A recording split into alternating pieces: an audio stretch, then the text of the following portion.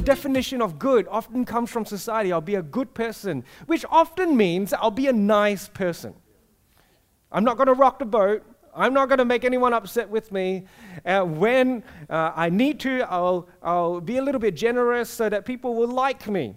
Basically, a good person is someone who's likable, right? That's what our society seems to tell us. But here, God says what his definition of a good person is in his messianic kingdom. And he says, and what does the Lord require of you? By the way, if you want to be a solid part of God's kingdom culture, there is a requirement. Just like there is a requirement to be a citizen of Australia, right? Don't kill other people. It's a pretty good requirement. Don't hurt someone else. That's a pretty good requirement. There are requirements in God's kingdom. What does God require of us?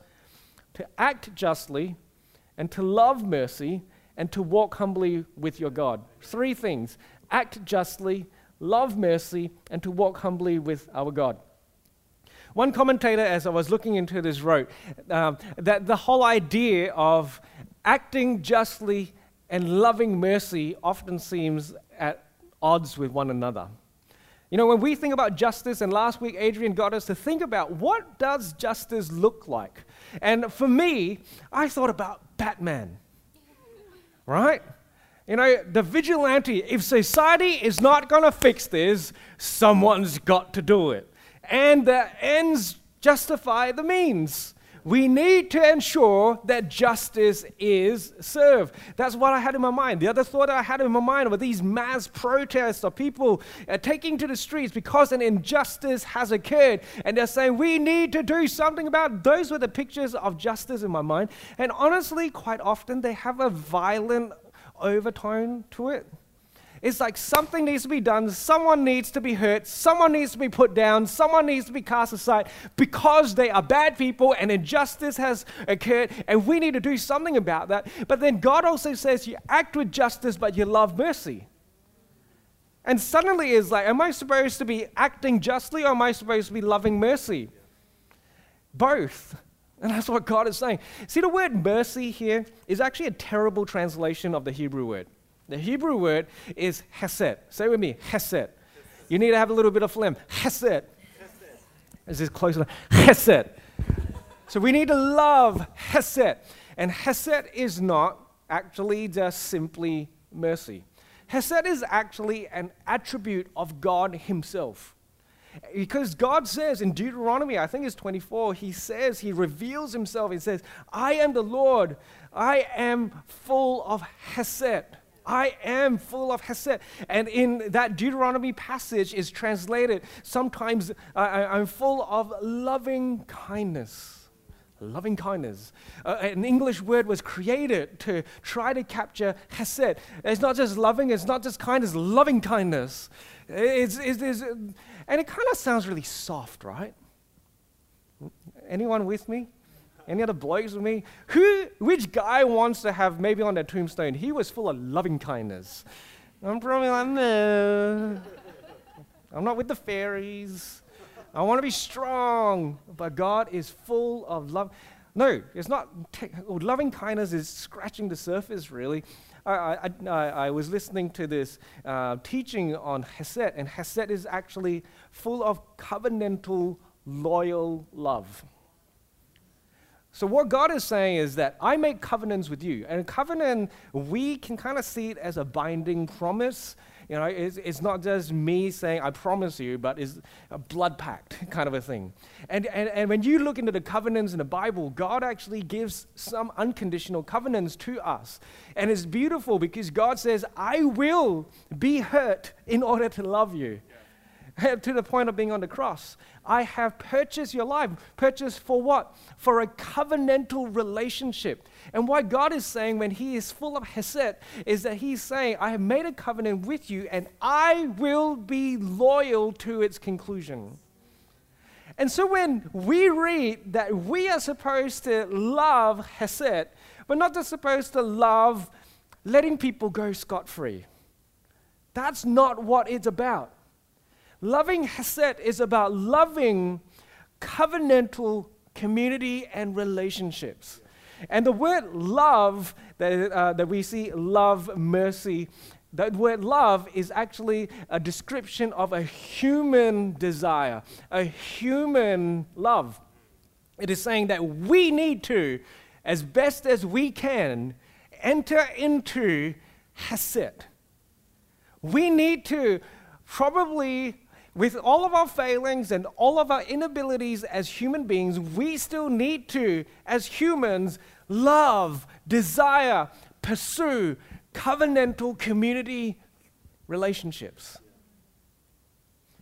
We need to act justly, and we need to learn how to live and love community relationships. Covenantal community. You know, that really stuck with me because I think that is something that we struggle with. If I can be honest, any normal Australian doesn't know how to do covenant community. We seek community that makes us feel good.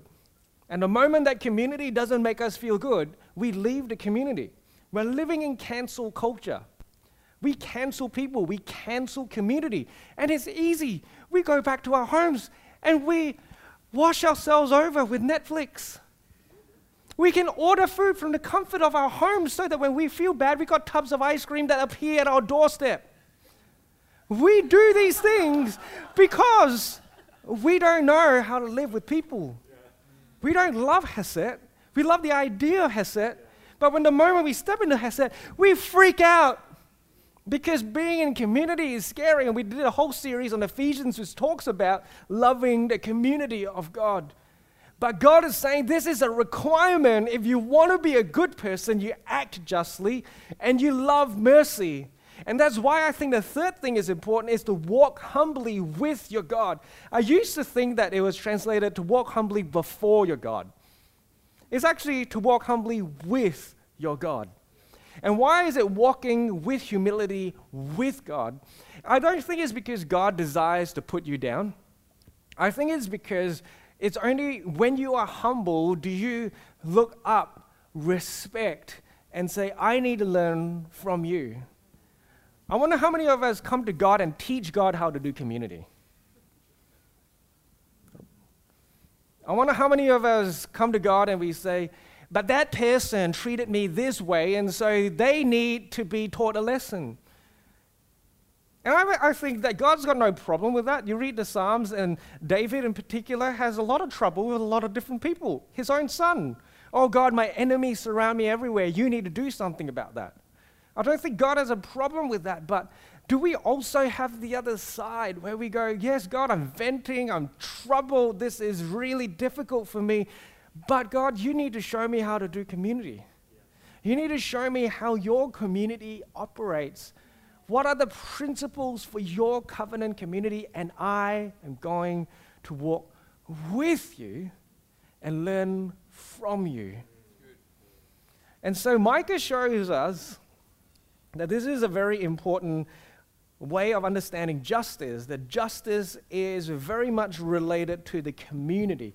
Remember, it says that we are to act justly from a heart of covenant community. We do not know what justice is until we know what covenant community looks like.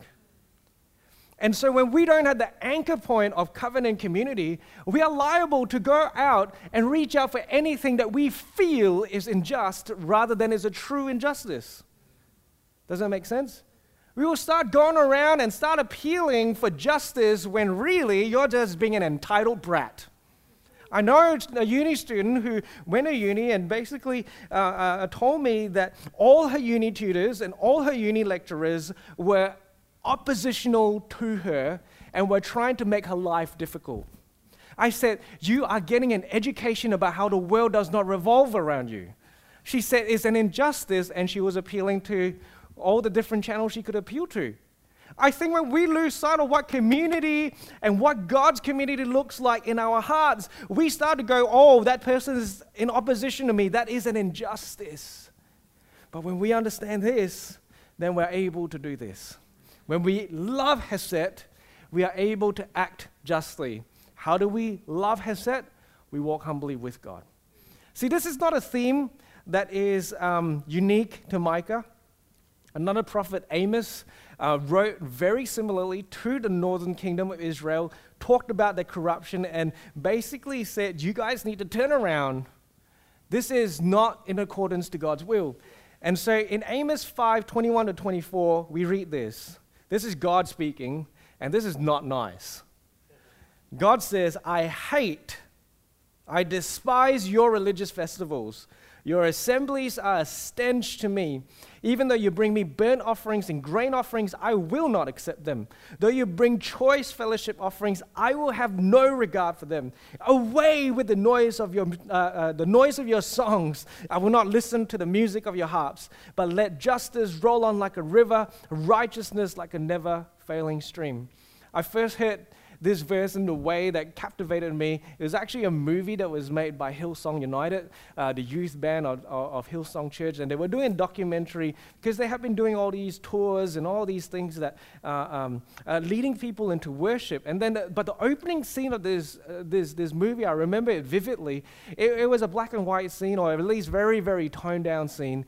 And the leader of the band, Joel Houston, he sat down and he read this passage.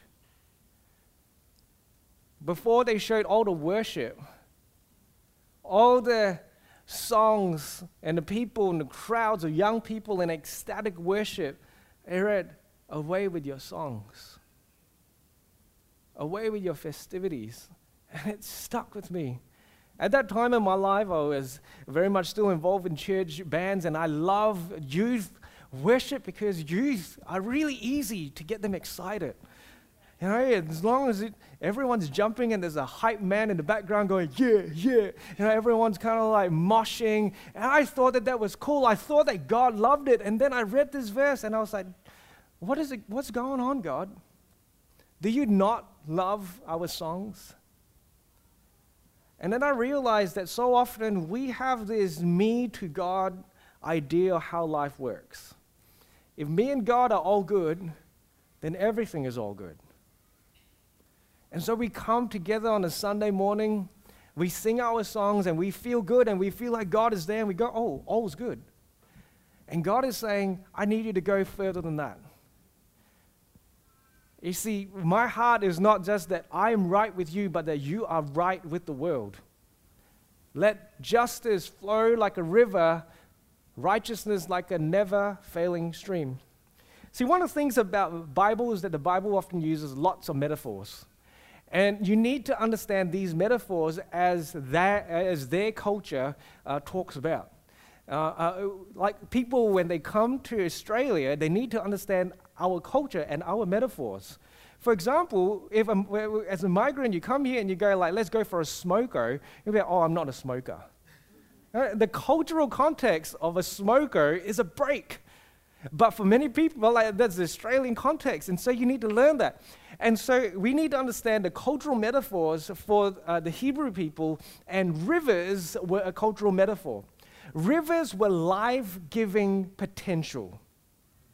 You see, when you live in a desert area, in a wilderness area, that things don't really grow, when you have water that flows, fresh water, you have life.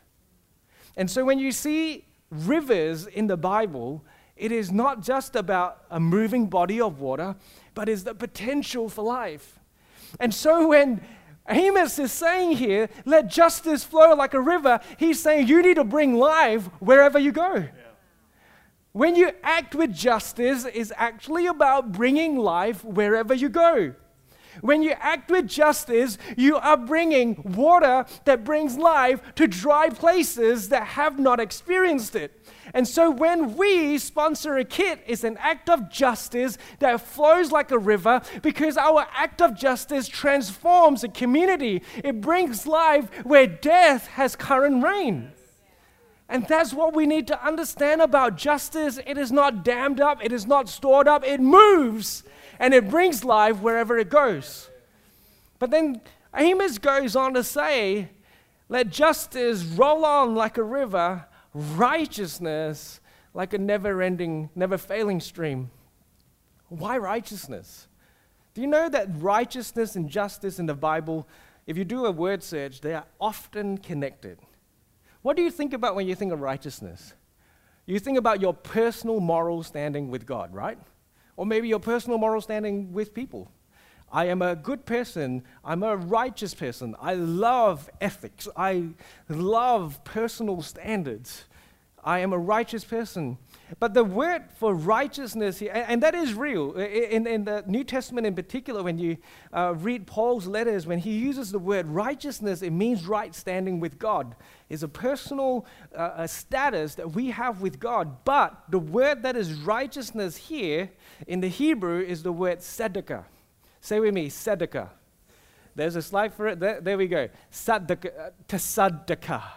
I am probably saying completely wrong with all the emphasis and all the wrong things. Turn to the person next to you and don't spit and say tzedakah. Now, tzedakah is more appropriately defined as a life of right relationships. One Bible teacher makes this quote. It says, tzedakah refers to day-to-day living in which a person conducts all relationships in family and society with fairness, generosity, and equity. Okay? So righteousness here isn't about personal righteousness. It's about relational righteousness. Relational right standing, that you're living in a way that the people around you are impacted because of your standard of fairness, generosity, and equity. So, why is justice and righteousness, or tzedakah, put together is actually fascinating. Because the word justice refers to, or possibly is better described by the phrase rectifying justice. Rectifying justice. So when I am performing an act of justice, it's a rectifying justice. What does that mean? It means that a wrong has occurred, and so the wrongdoer is punished, and the victim is cared for. Think about that. That's often what we think about when it comes to justice. A wrongdoer is punished, and the victim is cared for. Compassion is not so much seeking to punish a wrongdoer, but at the very least care for the victims of a society. In the many community projects that we look to do, we are trying to care for victims. Sometimes as well, some of you are involved in acts that are trying to ensure that people who are doing wrong are punished for that wrong. They understand that that wrong is not good. That is a standard of society that needs to be kept, right? So that is rectifying justice. But tzedakah can be described as primary justice. Why is it primary justice? Is because if we live with tzedakah, we will not need rectifying justice. It's preventative justice. It's understanding that if I live in this way, then the effects of injustice will not impact other people. The early church practiced and lived with tzedakah. You can read about this in the book of Acts. When the Spirit fell and they started to meet together, you find this little passage where they say that people started to sell their properties and brought it to the church so that no one in the community would have need. Why did they do that? It's because they were practicing tzedakah. They didn't say, oh, that's your problem. That is what you need to deal with because of your choices in your life. The community actually came together and said, how can we live in a way that injustices do not impact the people in our community? So let justice roll on like a river, tzedakah like a never-failing stream. How amazing would it be if we get to a place where we all practice tzedakah so much so that we don't even need to worry about punishing wrongdoing or caring for victims. There won't be victims, there won't be perpetrators if we all had the mindset of tzedakah. And I want to show you something that is going to be extremely difficult for us because Jesus uses this concept of tzedakah in his teaching. In Matthew chapter 6, we're in the middle of a sermon called the Sermon on the Mount. And this Sermon on the Mount is basically Jesus' teaching about the culture of the kingdom. So this is really important for us because we are meant to be carriers of the kingdom, right? And he says in Matthew chapter 6, verse 1 and 2, he says, "Be careful not to practice your righteousness in front of others to be seen by them. If you do, you will have no reward from your Father in heaven. So when you give to the needy, do not announce it with trumpets as the hypocrites do in the synagogues and on the streets to be honored by others. Truly, I tell you, they have received their reward in full." So you can see the first half, verse 1 and verse 2 are actually just basically the same thing. It's Jesus saying the same concept, but using different analogies to help it sing. So I want you to take a note. In verse 1, it says, "Be careful not to practice your generosity in front." Jesus didn't use generosity. He used the word righteousness. He says giving to the needy is not generosity, it's righteousness. He says looking after people is not generosity, it's righteousness. And why this stung for me is because generosity has this connotation of being above and beyond a good standard. You don't have to be generous to be good. Not in our culture. You don't have to be generous to be good. But in God's kingdom, you have to be generous to be righteous. Righteousness has the connotation of the minimum standard. The minimum standard of our Christianity is generosity, church. Let me say that again. The minimum standard of Christianity is generosity. The minimum standard of Christianity is generosity. So let justice roll on like a river and righteousness like a never-failing stream. How is your righteousness flowing? I'm not just talking about money. It might be about money. Jesus made it about money. Or if your words, your actions, your life, your time, are you living according to God's minimum standard, or are you living according to the world's minimum standard? Because if we live according to the world's minimum standard, injustice will continue to run rampant. But God has chosen us as His people to shine a light into the darkness and to say, no, injustice is not the culture of the kingdom. But how do we fight against injustice is not just by rectifying justice, but it's about living lives that are generous, lives that are open, lives that share, lives that bring other people in, lives that are righteous according to God's standard. And so I want you to consider, how righteous are you? Is your righteousness flowing? Because when I read this and I studied this, it hit me that too often my personal standard is not based on God's standard, but is based on the society that I live in. Oh, you've done enough. You sponsored 4 kids. You are a generous person.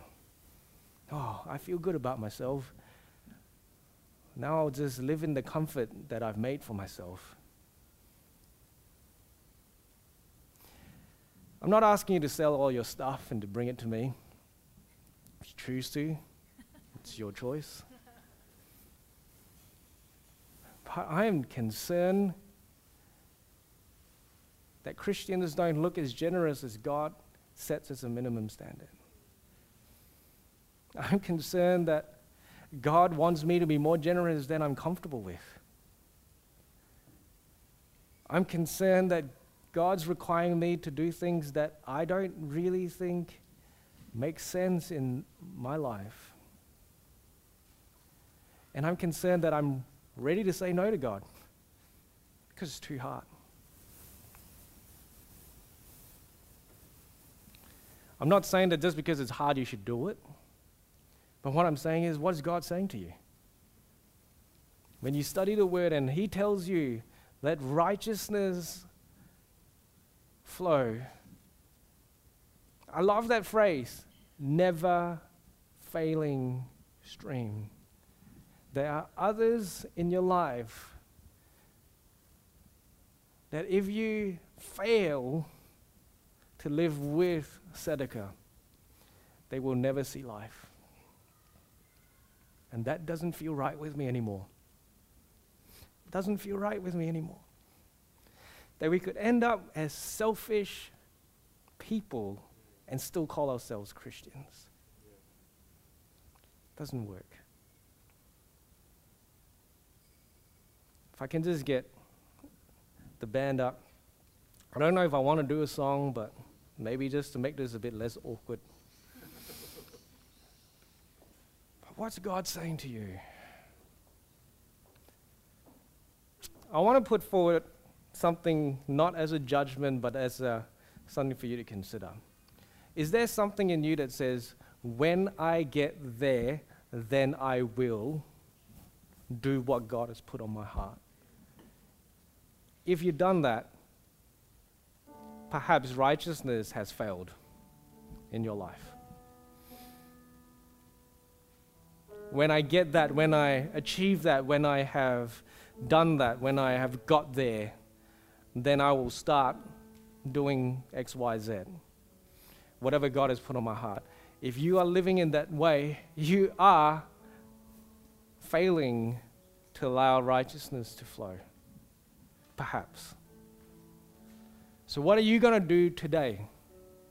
What are you going to do tomorrow? What are you going to do in your workplaces, in your families?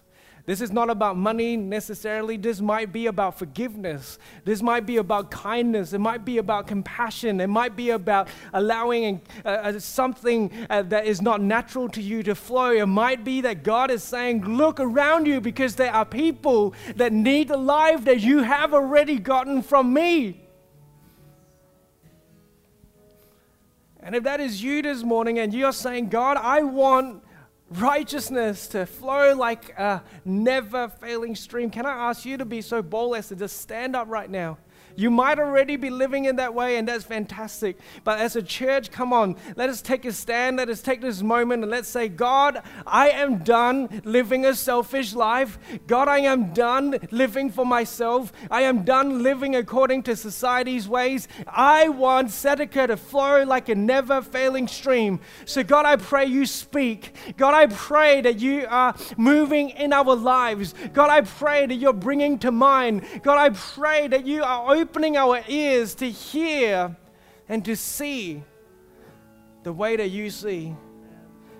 I pray that God, that we will walk humbly with you, to learn from your hesed,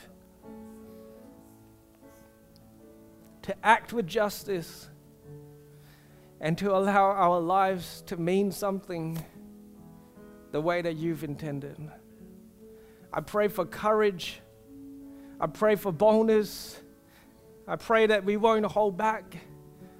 I pray that we won't look to our insecurities or our fears. I pray that we won't look to our circumstances, but we will look to you, God, to show us how to live.